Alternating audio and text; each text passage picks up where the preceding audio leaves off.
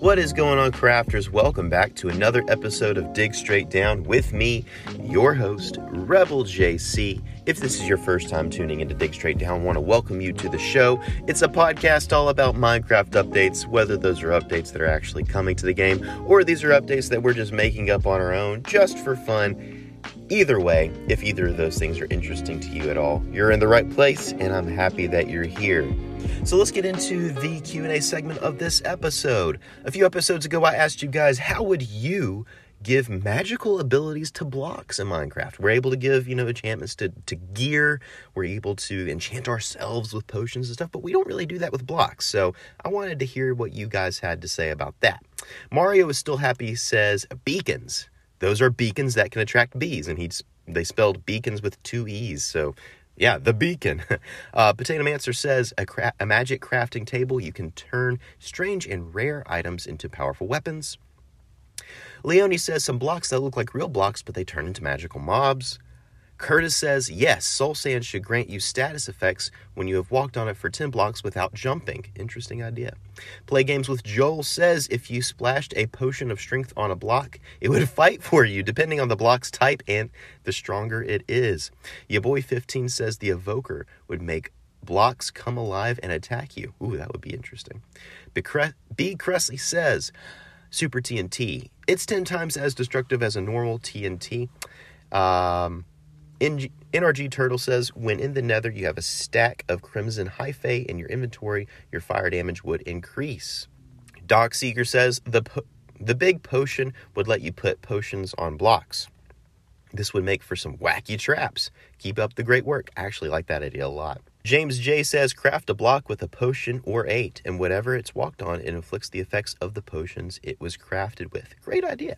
So thank you so much, guys, for those ideas. And if you want to take part in a future Q&A segment, go to this episode on Spotify and interact with the Q&A post there. And I will do my best to read out as many answers as I can in an upcoming episode. When you need mealtime inspiration, it's worth shopping Kroger, where you'll find over 30,000 mouth-watering choices that excite your inner foodie. And no matter what tasty choice you make, you'll enjoy our everyday low prices, plus extra ways to save, like digital coupons worth over $600 each week. You can also save up to $1 off per gallon at the pump with fuel points. More savings and more inspiring flavors make shopping Kroger worth it every time. Kroger, fresh for everyone. Fuel restrictions apply.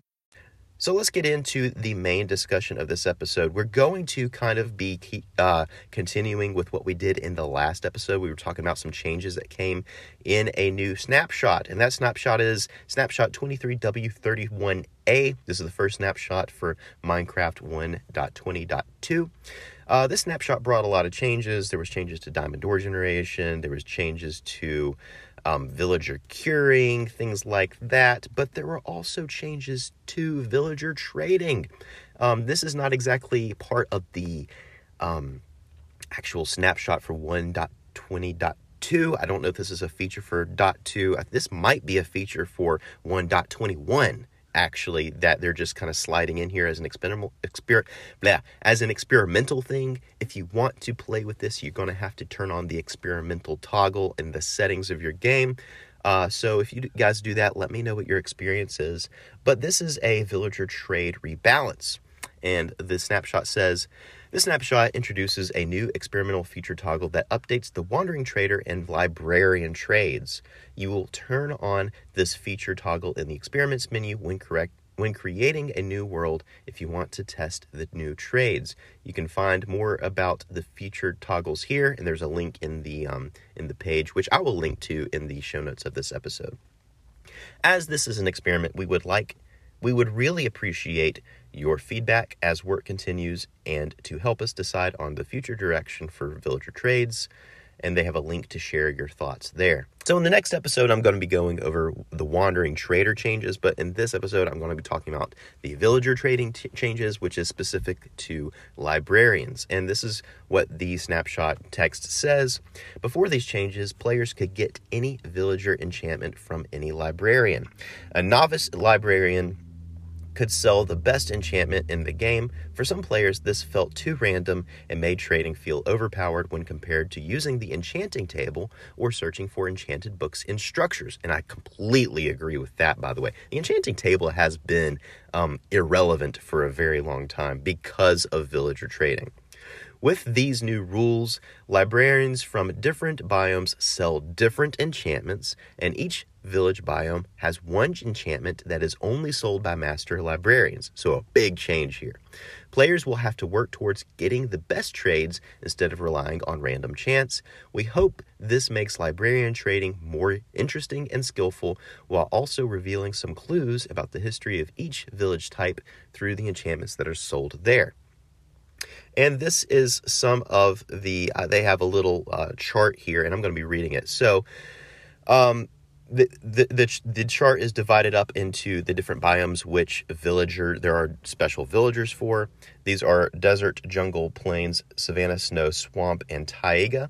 And jungle and swamp, obviously, there are no villages that generate in these, so these are going to be very well hidden, and you're going to have to somehow get a villager that is native to these biomes by either breeding a villager there or maybe even building a village in one of these biomes. So the special book for desert is Efficiency 3, for jungle is Unbreaking 2, for plains is Protection 3, for savanna is Sharpness 3, snow biome special book is Silk Touch, swamp is Mending, and Fortune 2 is from the taiga. And the rest of the books are Fire Protection, Thorns, and Infinity from the desert, Feather Falling, Projectile Protection, and Power from jungle, Punch, Smite, and Bane of Arthropods from plains, Savannah has Knockback, Binding Curse, and Sweeping Edge, Aqua Infinity, Looting, and Frostwalker from Snow Biome, Depth Strider, Respiration, and Vanishing Curse from Swamp, and Blast Protection, Fire Aspect, and Flame from the Taiga Village. So the snapshot continues. Librarians from different biomes now sell different enchanted books. Each village biome has one special enchantment that is only available from master librarians with full XP. So you're going to be really, really pressed to trade up with the librarians here to get these books. This means that players must visit all 7 village biomes to get the full set of villager enchantments. There are 2 secret village biomes where villagers do not generate. A player must build these villages to access their trades. That's an interesting part here. Some enchantments have been removed from villager trading and must be found in other ways. So here are my thoughts on this. First of all, great lore detail. I love the idea of each village kind of specializing with different enchantments that help them survive in their biome. Great lore detail. Also love how this encourages leveling up villagers. It also encourages exploration to find different villages.